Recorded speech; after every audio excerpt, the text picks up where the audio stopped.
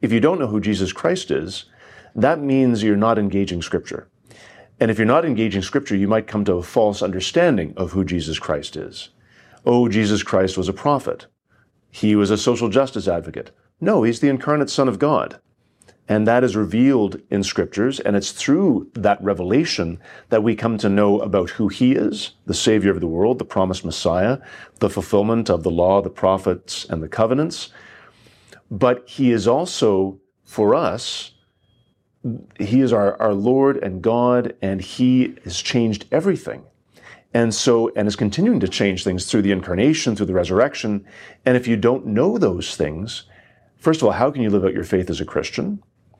And how can you possibly come to understand the nature of the world and the nature of yourself as a human person made in his image and likeness?